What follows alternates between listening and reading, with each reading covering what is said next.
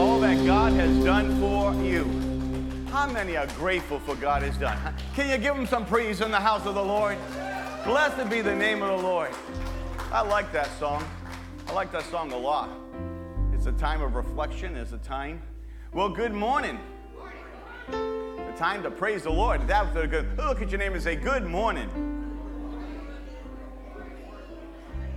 If you're a veteran, I want to say blessed veteran year, because we're just so grateful for our veterans. Can you put your hands together? You know, every time I get a chance, someone throwing me kisses over here. I get a chance of doing a veteran ceremony and stuff, and usually I do one every year, but Veterans Day is a celebration for those who have served, and then Memorial Day always moves me when I do those services because I always remember my own loved ones that never came back from a war. And it touches you. It touches you. And I know we have generations and generations that don't know nothing about that, but when you get touched by that in that way, it shows what sacrificial love is, what sacrificial duty is as people. We have freedom in our country today because someone was willing to lay their life down. And the song that's always sung in the memorial cemetery is some gave some and some gave all. So we just take a moment today to remember those that gave all and all those that are still with us. Whenever you see someone who has a hat on or you know they're military, thank them for their service, because we have freedom because of people like that. Can you give God some praise? Because don't take things for granted, because when it's gone, you really realize what you have. Let's go before Father. And Father, we're so grateful for who you are and all that you have done. We're grateful, Lord, how you have helped us. And Lord, will you help us to be the best servants that you've called us to be. Father, we just give you this time as we now worship you in spirit and truth, as we recognize you're over everything, as we give you the full place in our life, Lord, not to allow things to be heavy on our shoulders and the schemes and the strategies of the enemy, how he wants to steal, kill, and destroy. But you have given us life and life more abundantly. Lord, we come to celebrate today the life you've given us. We ask this in Jesus' name, and all God's people said, amen, amen. Those watching online, we pray that today's service is a blessing to you. And church, are you ready to worship God? Are you ready to say, God, here we are. We're out to serve you and you alone. Amen? Let's give him some praise. Good morning. Well, we're going to be talking today about, are you a Good Samaritan? A Good Samaritan. When I look at a Good Samaritan, I think of a lot of different things. When I think about a Good Samaritan, I think about, this story, but I think of people that have come into my life that have been a Good Samaritan. When you look at the word, are you a Good Samaritan? I want you to think about that. If God had to answer that question for you, what would God say about you? I want you to think about that for a second. If God had to answer it, if you said, Lord, can I ask you a question? He would say, sure, my child. And you said, am I a Good Samaritan? Would you classify me as a Good Samaritan? I want you to think about what the Lord would say. Because when we look at a Good Samaritan, it's a person who's charitable, a person who's helpful for a person who's compassionate, and a person who is unselfish and willing to help someone in the time of need. That's what a Good Samaritan is. A person is, they don't know you, and they do something kind for you. Has anybody ever got a flat tire and someone stopped to help you with it? That's a good Samaritan. A person on their way, on a journey, and this person don't know you, no matter where they're going, but they forget about their destination. They get out of their car and they say, hey, do you need any help? I've done that numerous of times. I can tell you story after story. And I want you to understand that I know from personal experience Good Samaritans that have come into my life, our family's life. One of the funniest story is my mother. My mother at one time was going to sleep over her friend's house. My mother at that time was probably in her 80s, 79, 80 years old, and she was going to sleep over. My mother had a sleepover with her girlfriends. And she had to drive to Boston in the Boston traffic and stuff. And in the process of going up there, something was doing something in her car. She got out of her car. It was a rainy day, and she locked herself out of the car. So there she is on a highway, locked out of the car, and it's raining. Only my mother. And so my mother, knowing, if you knew my mother, she was a little bold. And so she's in the middle of a traffic trying to stop people because she needed help because she'd been locked out of her car. Her car was running, and she was locked out. And so finally, a Good Samaritan stopped and said to the woman, my mother, "What woman? You crazy? You can't go in the middle of the highway trying to stop cars." And my mother just bypasses that and says, "Well, I locked myself out of the car, and I don't know what to do, and it's raining." And the guy says, "Hold on." And so he pulls over, he gets an umbrella, gives her an umbrella, calls 911. The cops come. They get someone to open her car. As soon as the cop comes, this guy, we don't know who he is, gets in his truck, gives her the umbrella, and he leaves. Good definition of a Good Samaritan. Is my son Aaron here? Where'd he go? Probably went to the bathroom. Tell you a story. Some of you might know, but Good Samaritan. I am in college. I'm in seminary. I had to be there at 7 o'clock in the morning, and my day started early. My wife, we lived on campus, and so at that time, we had a playground near the house, so the kids used to get up early. They went outside our playground. She let them out. It's not a big deal. And my son decides to take his little 16-inch bicycle, just get the training wheels off, and decides to go to his friend's house because he believes his friend has his gun, his toy gun. And so he gets on his bike, leaves the campus. We don't know. I don't know. I'm at school. She's preparing breakfast. This is around, I guess, 7 o'clock, 7 something in the morning. And so all of a sudden, she finally gets a cop at the door. And she's like, and there's my son, Aaron, in a police car, locked up behind the thing and everything. And my wife is saying, "What's going on?" Little did we know, little Aaron decides to get on his bike, travel in crazy traffic, 4-lane traffic. He's 4 years old, yeah. And he's in 4-lane traffic, and he's a distance away from the house already. And this construction worker sees this little boy weaving in between traffic, stops him, and says, "Where are you going?" And he tells him, "I'm going to go get my gun from my friend's house. He got my gun." And he asked, "Does your parents know you're out?" He says, "No, I just left the house. I was going to be quick." They're a distance away. So he calls the cops. Cops come, and they're going to take him down to the station. This could have got ugly, because we could have been frantic, and this could have got ugly. And he says, "Where are you going? My house is not this way." 4 years old, has a great sense of direction, takes after his mother. And says, "My house is this way." So he drove the cops right to home. Now, we don't know who this construction person was. A little boy, 4 years old, on a little 16-inch bike, driving in 4-lane traffic. He did tell us, Dad, I stopped at every red light." Son, that made me so happy. I'm so happy you did that.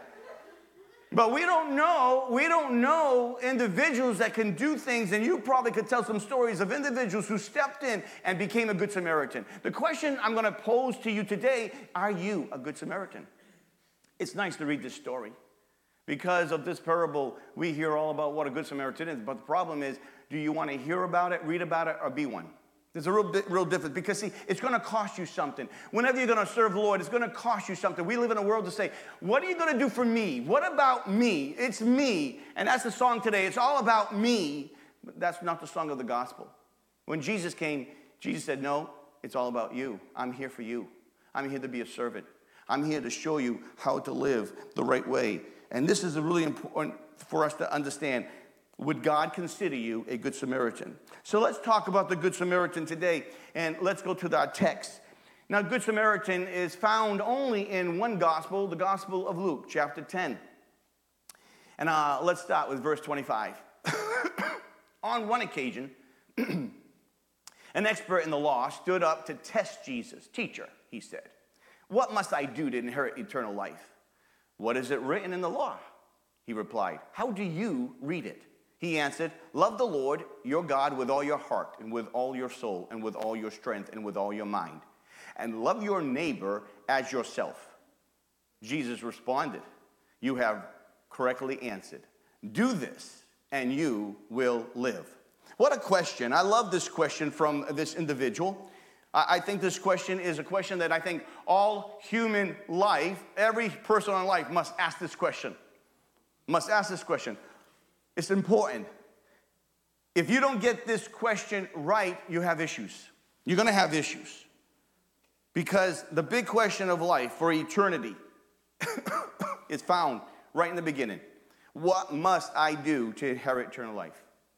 You know, it doesn't make a difference what you gain in life. You can have all this stuff, but one day you're going to die. We just had a funeral for a pastor. He was 92 just Saturday. Brother Kenyon, a man that was a really godly man and did a lot.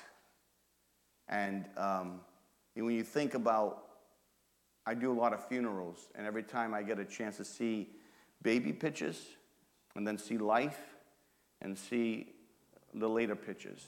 It's a whole life lived. And the question is not how long we live.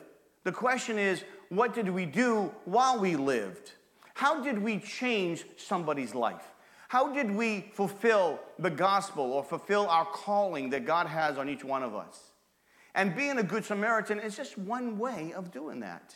It's being kind, it's being considerate, it's being sacrificial. And we'll talk a little bit about that. So here is a big question that everybody's asking. Now, I don't know about you, but these are the questions that people are asking in life. If I can just get my buttons right. 5 questions people ask in life. These are 5 questions. Everybody asks these questions. The problem is not everybody gets answers. I think they want to know about these answers to these questions, but they're not willing to put the time in. The first is, where did I come from? And I know people, I've asked people that all the time. They go, I came from my mother or my father. I came from, the one who produced me. Yeah. And they give me all these funny answers and stuff. But the reality is, your origin.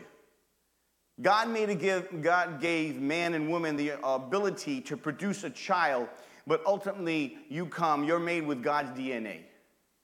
You're made with God's DNA. Every vessel has God's DNA in it. God, that's your origin. Where did you come from?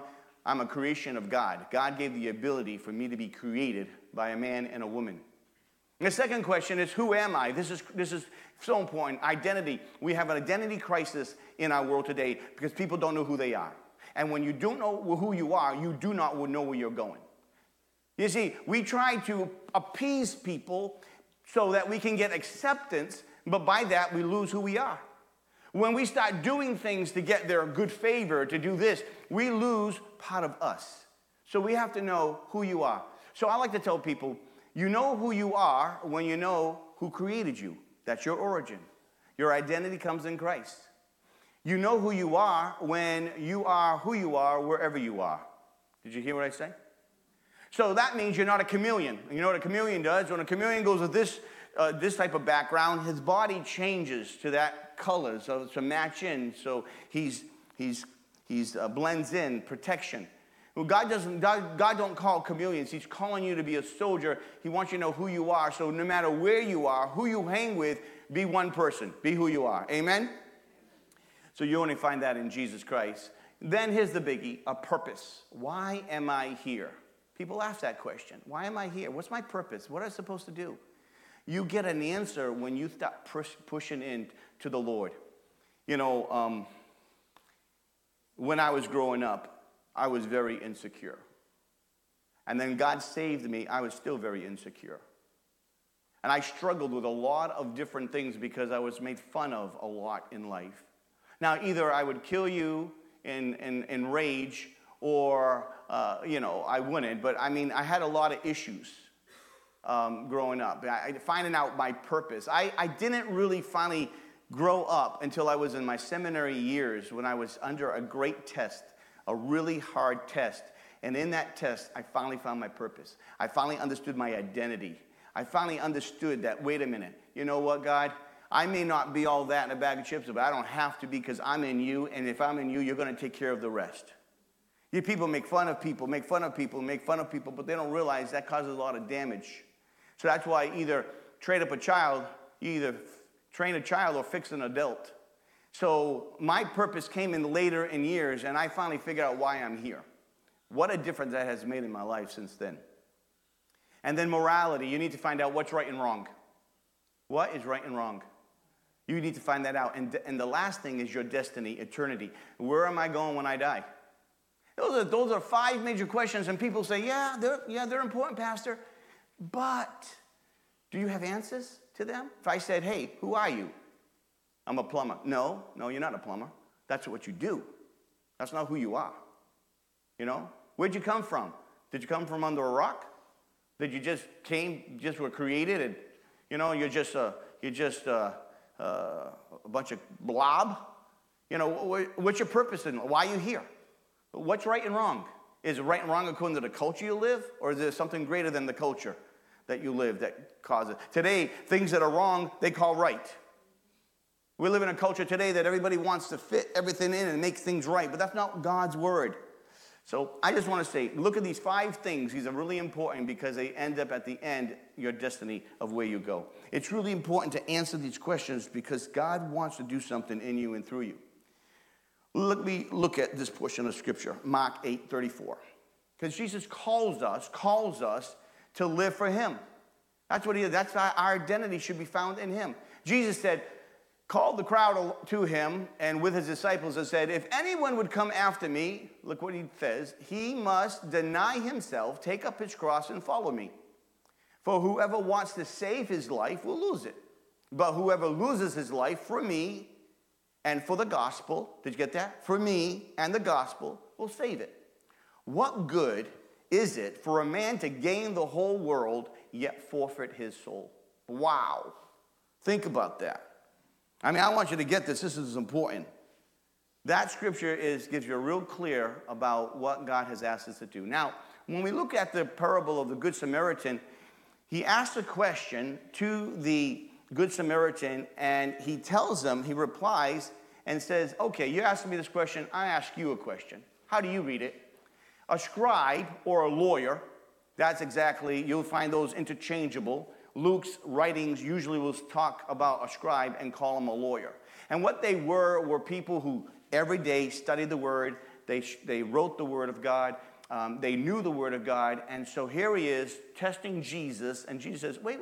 You asked me the question, but you're a lawyer. You're a scribe. You're in the Word every day. You tell me what it means. It was not uncommon for rabbis to ask a question with a question. I want you to get that. This is important.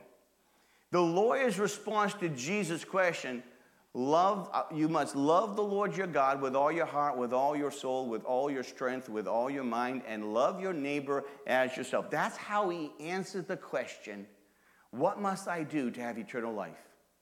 So we're looking at God first, others second. Someone say to yourself, God first, others second. Now let me ask you a question. Do you live your life in that order? Do you live your life, God first, others second? Think about that for a second. Or do you live your life where it's more about you? I fit in God when I can, and, I'll fit others too when I can. It's not how it goes. I want to break this down for you today because people ask me all the time, what does that really mean? You ever read a scripture and you say, what does that really mean? Well, let's do that. Let's break this down.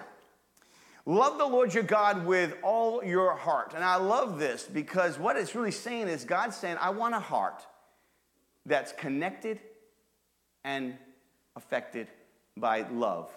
Connection and affection. God wants your heart to be connected to Him and have affection for Him.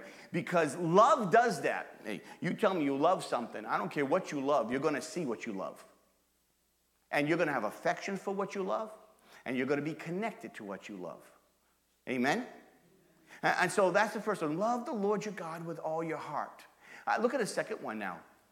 Love with all your soul.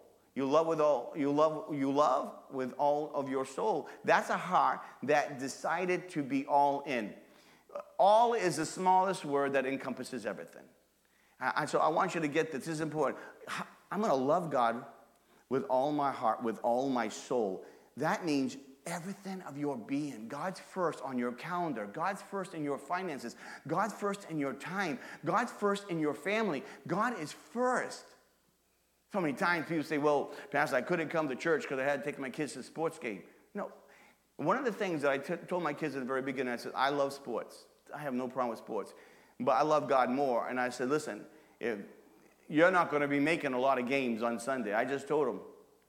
I said, you maybe once in a while have a game, but I talked to the coach and said, listen, God's, if you want to schedule it on Sunday, it's because it's not important to you. But for me and my house, it's important to us. And God is going to be important. Now, what you do when you get older is going to be on you. Because what you sow, you reap. But I'm going to teach you to put God first. And the way we had to do that is sometimes say something and do some things that just wasn't right. Because, see, we live in a world today that God's not important. It's not important anymore. A Sunday is a day off for the people in the world. It's not a day. Now, you can have church any day of the week. We know that. But it's at least, that's a day that you can put God 100% and say, you know what, God, I'm going to put you first. If God's first in your calendar, he's going to be first in your heart. Look at your calendar. Look at your checkbook. Your checkbook will tell you a lot about what you give to, what you care about, just as well as your calendar will. What are the things you're doing? So it speaks a lot. So love God with all your soul. That means it's a heart that is decided to be all in with God. Number 3, verse 27 tells us, with all our strength. That's a heart living with focus. When you have, with all your strength, you got focus. If I was lifting weights and I had a weight over my head, if I'm doing bench, kind of close to my neck, I am going to be all focused to push that up. Because I know that if I can't push it up, guess what? I'm going to be asking for some help. You should have someone there anyhow, but not everybody does that, do we? No. But so all your strength, if you're going to say, I'm going to love you with all my heart, with all my strength, I'm going to be focused, God. That's important, living with focus. What's your focus? Is God a focus, a major focus in our life? Is God a focus? Do you really live with a focus? I just want to think about that. I examine myself all the time. God, am I getting distracted? When I study 4 things sometimes because I like that. And I'll spend some time over there. I got the monkey business going in my head. They call it monkey mind when you're quickly distracted by something. But as I continue to learn about zoning in and staying focused, God wants us to stay focused on what does he want you to do? How does he want you to do it? Spending time with God is really important. Number 4. Verse 27 says, with all our mind. And this is important. It's all part of the soul. But this is a desire to learn. If you love God, how much time are you learning about him? Because if you love cars, you're going to be learning about cars. If you love sports, you're going to be learning about the people who play in the sports. You're going to be looking at statistics about this and that. But if you love God, God wants you desire to have a learn. If you're going to say, I'm going to love you with all my mind, that means you're going to take time to desire God, to desire to learn. And then number 5, which is the second commandment, love your neighbor as yourself. That's the heart of understanding God's mercy and grace. Wow. How much do you love you? I ask people that, and they don't like that question. I said, how much do you love you? And a lot of times people say, I don't love me too much. I've had many people tell me they don't love me. I love themselves too much. But the reality is that we take care of ourselves normally. And God's trying to give a purpose here. Like, if you take care of yourself, then take care of others as well. It's important. Matthew 7 says this, in everything you do to others, do unto others what you would have them do up to you. That sums up the prophets. Matthew 7:12. Look at verse 28. Jesus says, you have answered correctly. Do this and you'll live. I like this. The lawyer did right. He put the donkey on the tail on the donkey. I mean, the lawyer did good. He should have stopped, shouldn't he? But we don't always want to stop when things are good. 8 times in the Bible, it says, love your neighbor as yourself. 8 times. And he had it right. His response was right on. But let's continue on, verse 29. Look what he says. But he wanted to justify himself. So he asked Jesus, who is my neighbor? In reply, Jesus said, a man was going down from Jerusalem to Jericho when he fell into the hands of robbers. They stripped him of his clothes, they beat him, and went away, leaving him half dead.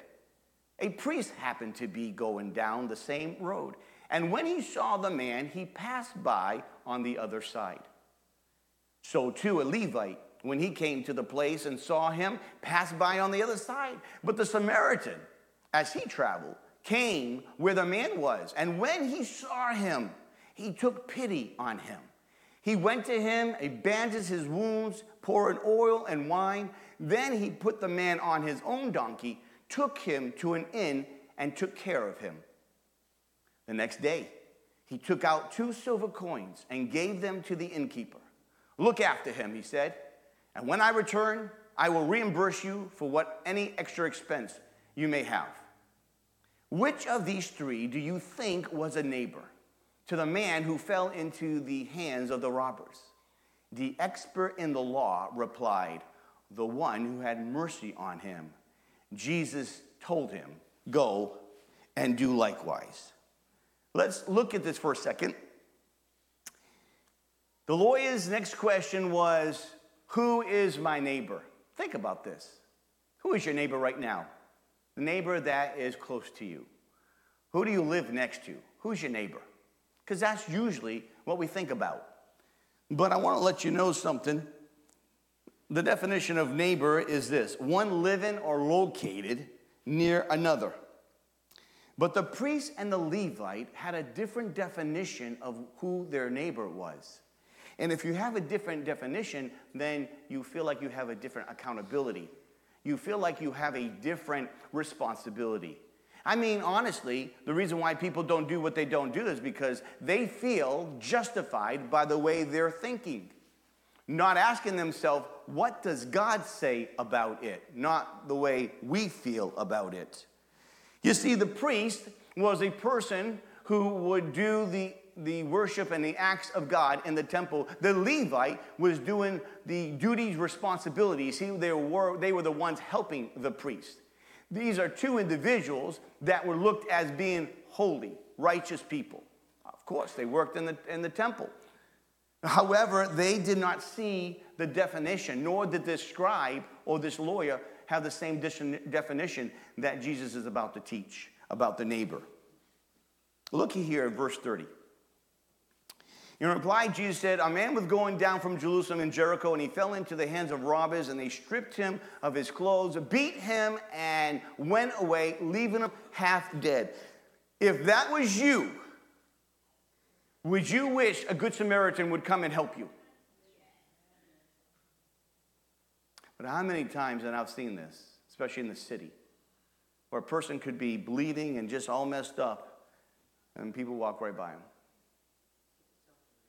How many times you see someone who's begging, and you see him, and you're in the city, and if you've ever been in the city or been in places and begging, and because they look a little, and they're talking to themselves, and they look a little precarious, you decide to cross over the street and walk the other way.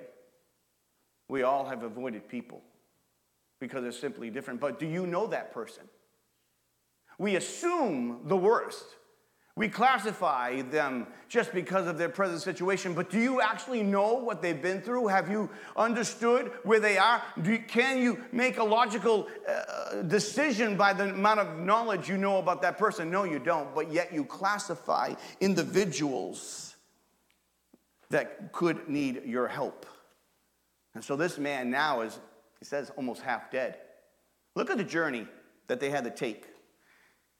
There's a distance between about 11 to 15 miles. This was a journey between Jerusalem and Jericho. And the journey was not an easy, straight deal. There was an elevation about 3,300 feet. It was a really difficult journey to take. Okay? And it wasn't like smooth tar. Okay? So we're talking about rocks up and down. It's a journey. That's how people get around. Are you glad you have a car? See, we're spoiled. See? But when you've been to different countries, like I've been to different countries, and see how people have lived, and it's not about the things they have. Let me tell you something. I've met the most happiest people, the people that have nothing. Never forgotten my trip to India. Love India. It's a very interesting world out there, but beautiful. Because Jesus, for God's people, Jesus does things in such a way where real joy comes out. We love people and we use things, but in this world today, we love things and we don't give much time for people. But this would be the journey that they were taking. Along this hard journey, this man was robbed and beaten, taking the clothes. I mean, gee whiz, they didn't just take the money, they took his clothes too. And just left them there half dead. I want you to understand that. The heart of the condition of the religious people. As the priest happened to go down the same road, he saw the man, he passed on the other side. So too the Levite. And he came to the place and saw him pass on the other side. Here's the religious. The condition of the religious here has a different definition of who is my neighbor, because in their mind, their neighbor was their fellow Jew. And yet, here in the story, this is a Samaritan, and most likely the one that was beaten up was a Jew. But they didn't want to defile their bodies. Most likely this came from temple worship. And according to Leviticus 19, they would defile themselves if the person was dead. So they didn't want to inconvenience themselves to have to purify themselves. And so in their mind, they felt justified by not paying attention to someone that's half dead that needs help.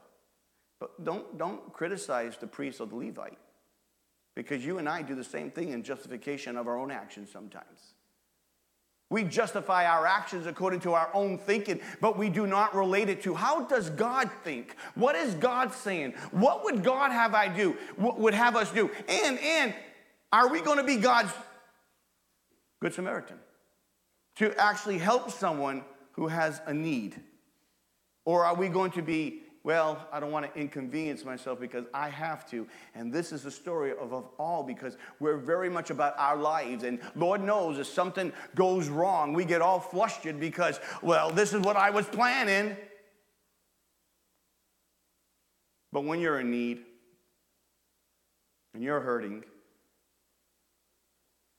and someone says, oh, I'm sorry, I'd like to help you, but I have no time for you. How's that feel for you? See, we want people to meet our needs, but we're not really quick to try to inconvenience ourselves to be able to help so God can help us meet other needs. It's sacrificial. It's always sacrificial. And this one thing about this Samaritan who's now about to help a Jewish person. Most scholars believe it's a Jewish person that has been beaten up, but they don't know this Jewish person. They don't know he follows the law. They know nothing about him. And if that happened to him, probably doesn't have God's favor. And I'm not going to defile myself and inconvenience my life and then have all that I have to. No. I'm not going to do it. I'm not going to get involved. That's what we say. We don't want to get involved. May get messy. I want to tell you this, but your life can get pretty messy too. But thank God that people will step into your life and give you encouragement and give you strength and give you help and give you the word of God and help you in the process of your journey and process of your testimony, because that's what we're here for. That's why as we celebrate Thanksgiving, listen, you can't really learn how to give until you really know how to give thanks to God. That's what makes a cheerful giver, because you're so grateful. Hope that gets deep in your heart and your soul, because we have to start changing the way we think in order to become all that God wants us to become, to be grateful for even the little things. Micah 6:8. I love this. They knew this scripture. Nothing's changed. Micah 6:8. He has showed you, O man, what is good. And what does the Lord require of you? This is not just Old Testament. This is Old Testament, New Testament. This is still the same. It's still good for us today to act justly, to love mercy, and to walk humbly before God, with God. That's together no matter what you're going. God's involved in the situation. God's involved in your life. Walk justly. Love mercy. So many times is when things don't go the way we want, we start to huff and puff. We try to blow the house down. Complain. Rah, rah, rah. No, love mercy. Because God loved us when we were not lovable. Hello. God gave us grace when we were afar. It's by his grace and mercy, his compassion, his love. This is what Jesus did on the cross. Matthew chapter 9, verse 12 and 13, Jesus said, "It is not the healthy that needs a doctor, but the sick. But go learn what this means. I desire mercy, not sacrifice." You know, at times people will sacrifice it, but if you don't have the heart with sacrifice, it's not good. Your heart connected to your action has to be together in order for the blessings of God to flow. Your heart and actions must be together for it to flow and for God to really do the work, because God's concerned about the heart, not just your actions. He says, goes on to say, "For I have come to call, not to call the righteous, but the sinners." Come on, aren't you glad that he came for you? He came to seek and save that was lost. I remember the day where I was lost. I remember the groups of people I hung around. I remember all the stuff, thinking I was a good guy. I went to church. I blessed myself with holy water. I'm holy. That's what I thought in my mind. But I was so far from God, living my life the way I wanted to live my life, and yet not knowing the relationship with Jesus Christ, an everyday relationship where God speaks, He teaches, His Holy Spirit empowers. He helps us when we feel helpless. He gives us hope when we feel hopeless. He's a God that intervenes when we need intervention. He's a God and present there all the time. We don't have to worry about it. He is faithful because that's who He is. He's faithful and He's with you and He's for you. Being a Good Samaritan is one of the best blessings we can be, because it takes the effort off of me and puts it on those who are in need. But I found that when I start to do that, I feel blessed. I feel better. Have you ever helped somebody and said, "Today was a good day. I got a chance to help somebody"? And if you have the gift of helps, depending on your giftings that God has gifted you with, if you have the gift of helps, you just want to help somebody. Get out of my way, I'm going to help. See, the priest and Levite, they represent the ones who follow God, but they're not listening to God's heart. They are the most likely to be the ones to be the Good Samaritan, and yet they're not. They're more interested in their religious rights than they are about their human responsibility. There's just something common sense about human responsibility to care for your fellow man. It shouldn't take a lot of work. Now, I know we've lost it in our culture. I understand that. But that doesn't mean you have to lose it. The people of God need to get to understand it is the Lord Jesus who empowers you by the power of the Holy Spirit. No, it's not the world that empowers you. Hello. It's the Spirit of God that should influence you. It shouldn't be the world that's going to be your influence. You see where I'm going with this?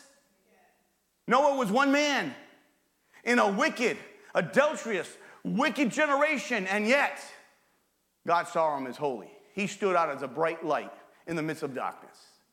Don't say, well, people say to me, well, Pastor, life is so hard because of this, that, and the other thing. Yeah, it is. I agree. I'm not telling you it's easy, but I'm also saying if Noah could do it, so can you.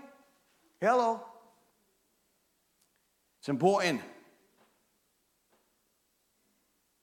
The priest and Levite, they focus. They're on self, not other focus, self-focus. Ask yourself a question right now. Do you live your life with other focus or self-focus? Just ask the question, because we need to ask those questions. I ask those questions. God, am I being self-focused or other focus right now? Where's my priorities? Help me get right. It's really important of why you do things, and are we self-focused or other focused? Because the Levite and the priest were, well, they were definitely self-focused. They saw the need, but they had no mercy and no compassion. They were unconcerned. But then we learn this in verse 33 to 35, the Samaritan. A Samaritan was the person that most unlikely in the Jewish person's mind frame to help a Jew. Matter of fact, we'll go one step further, that if they needed help, they probably wouldn't want a Samaritan to help them. I think this man got help because he didn't know who was helping him. Sometimes we have to get to that dependence in life to accept help. People say, well, I'm going to be so independent. Ugh, drives me crazy. Oh, that is pride. Independent. You want to be independent, yes, but not when all of us need help. No one is an island. I can do it. Me and God. It's just me and God. Oh, give me a break. That's what the body of Christ is all about. When people say that to me, it's just me and God. Me and God will take care of it. Listen, that's when you have a family. You go tell your right arm that you and your left leg are going to be all set. No, it's the whole body working together. And everybody does its part. Don't be so prideful that you can't receive the help, because that hurts your life. I say it all the time in ministry. Saw my fair share of it. So here's a Good Samaritan. A Samaritan that's, for the Jewish perspective, they didn't like Samaritans. They called them half-breeds.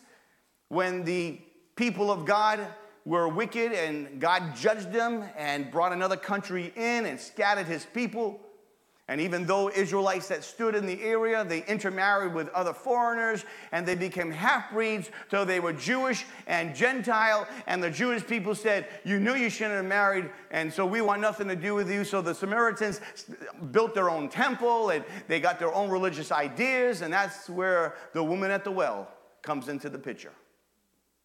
And that's a whole different story for another day. So let's look at verse 33. But the Samaritan, as he traveled, came where the man was, and when he saw him, loved this. The person who is looked down through the eyes of the Jewish people at that time, and during the time of Jesus, they were enemies. You could just say they were enemies. He took pity on him. He went to him and bandaged his wounds, pouring out the oil and wine. Then he put the man on his own donkey, took him to an inn, took care of him, total stranger.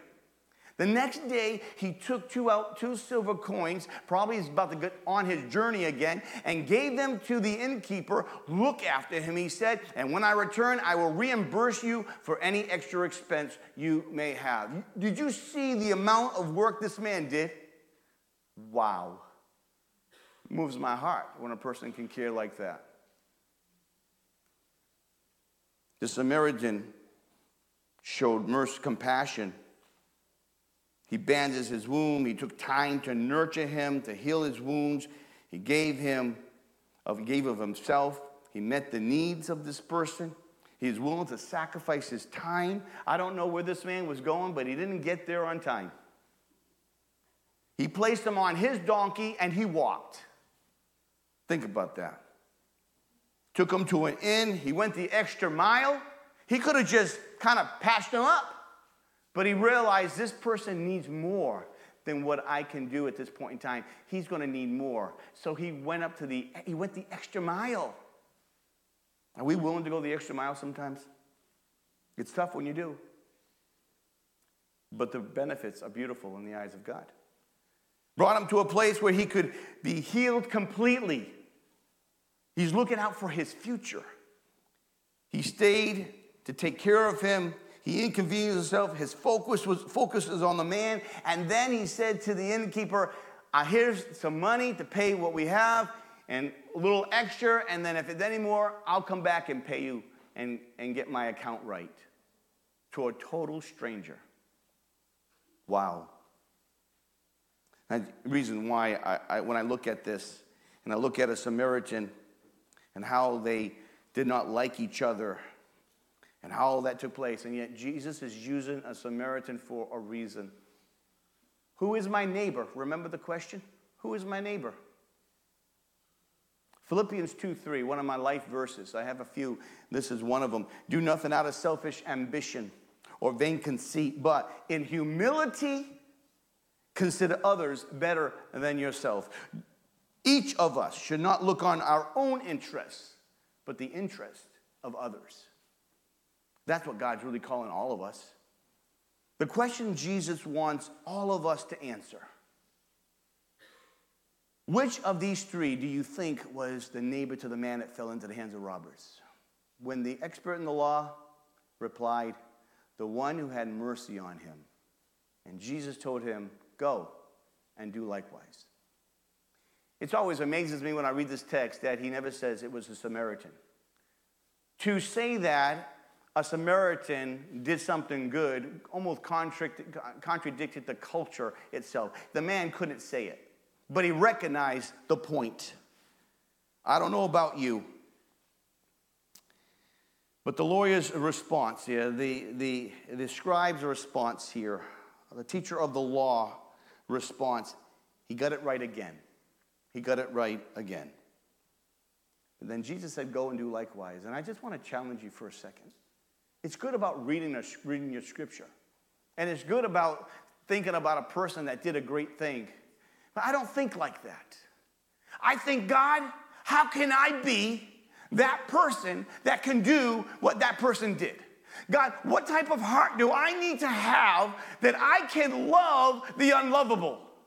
I can help the helpless. I can help the hurting.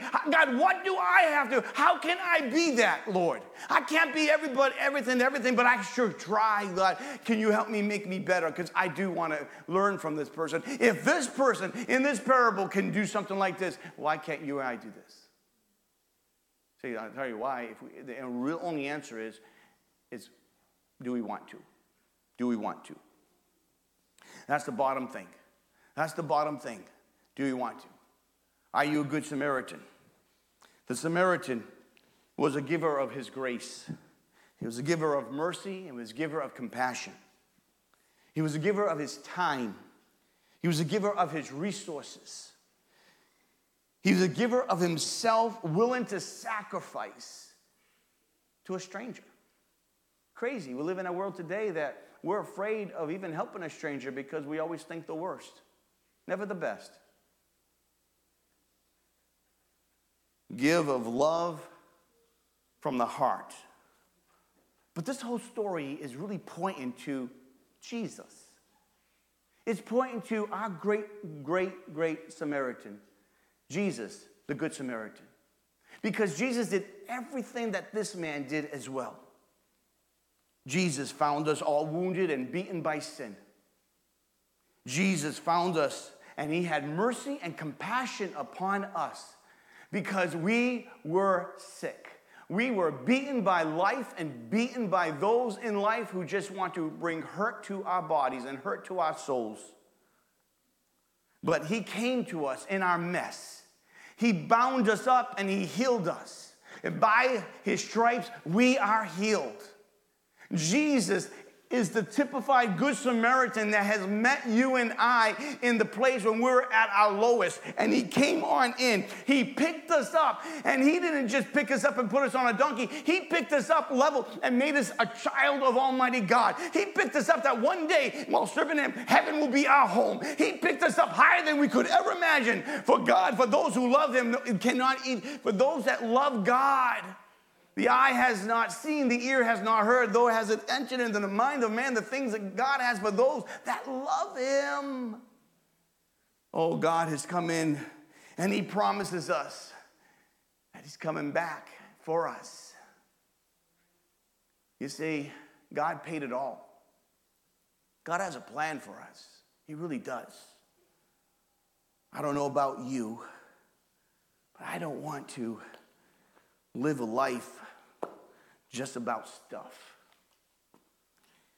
I turned my back on that a long time. Nothing wrong with stuff. Get me wrong. God wants us to enjoy life. Amen? But that's not our focal point. But if God gives you the stuff and the things that you can help other people, then he gives you a better position to be able to help people. And you can't go wrong with that.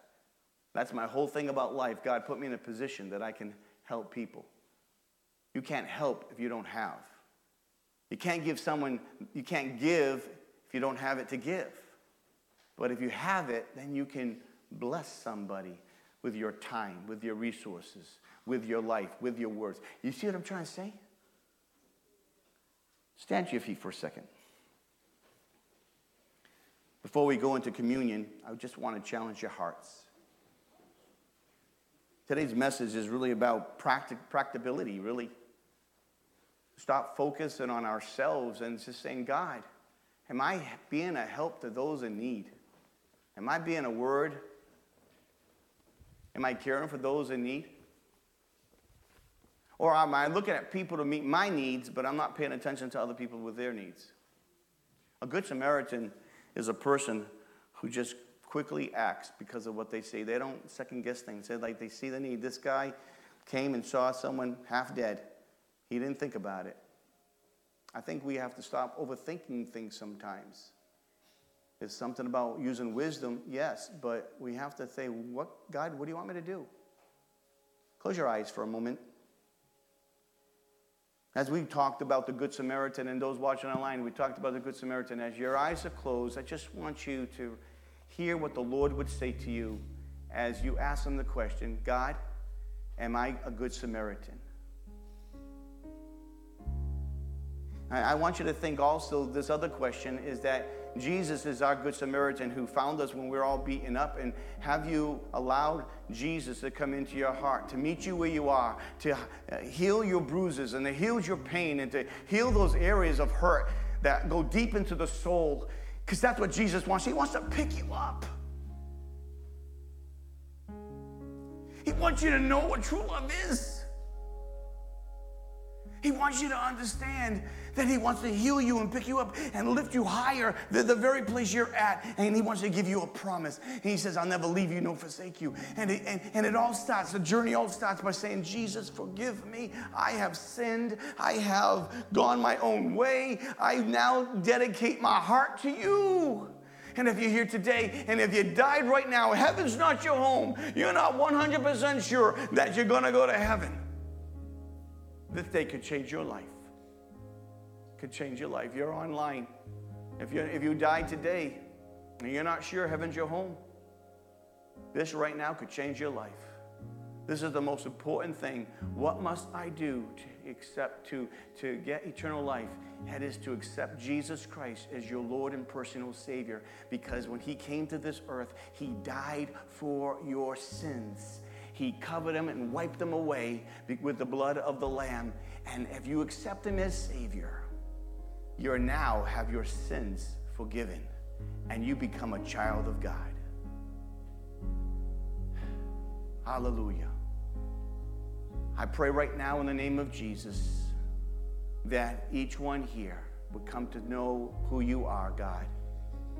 I pray right now, if you do not know Jesus as your personal Savior, just raise your hand. Just raise your hand. Allow God to do a work. Those online, just even raise your hand right where you are. God will do a work. God will do a work. God will do a work. God will do a work. Father, I pray right now, God, we do a work in each heart.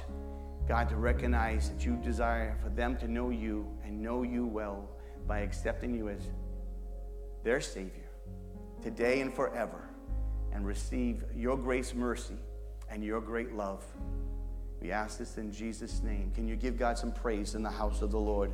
Come on. Well, we thank you for joining us today. Let's continue to believe that God is going to do a work in all of our lives and in his church, despite our current circumstances. If you would like to support the ministry of Salem First Assembly, you can do so by mailing to 430 Route 45, Salem, New Jersey, 08079, or by visiting our website at salemfirstag.org.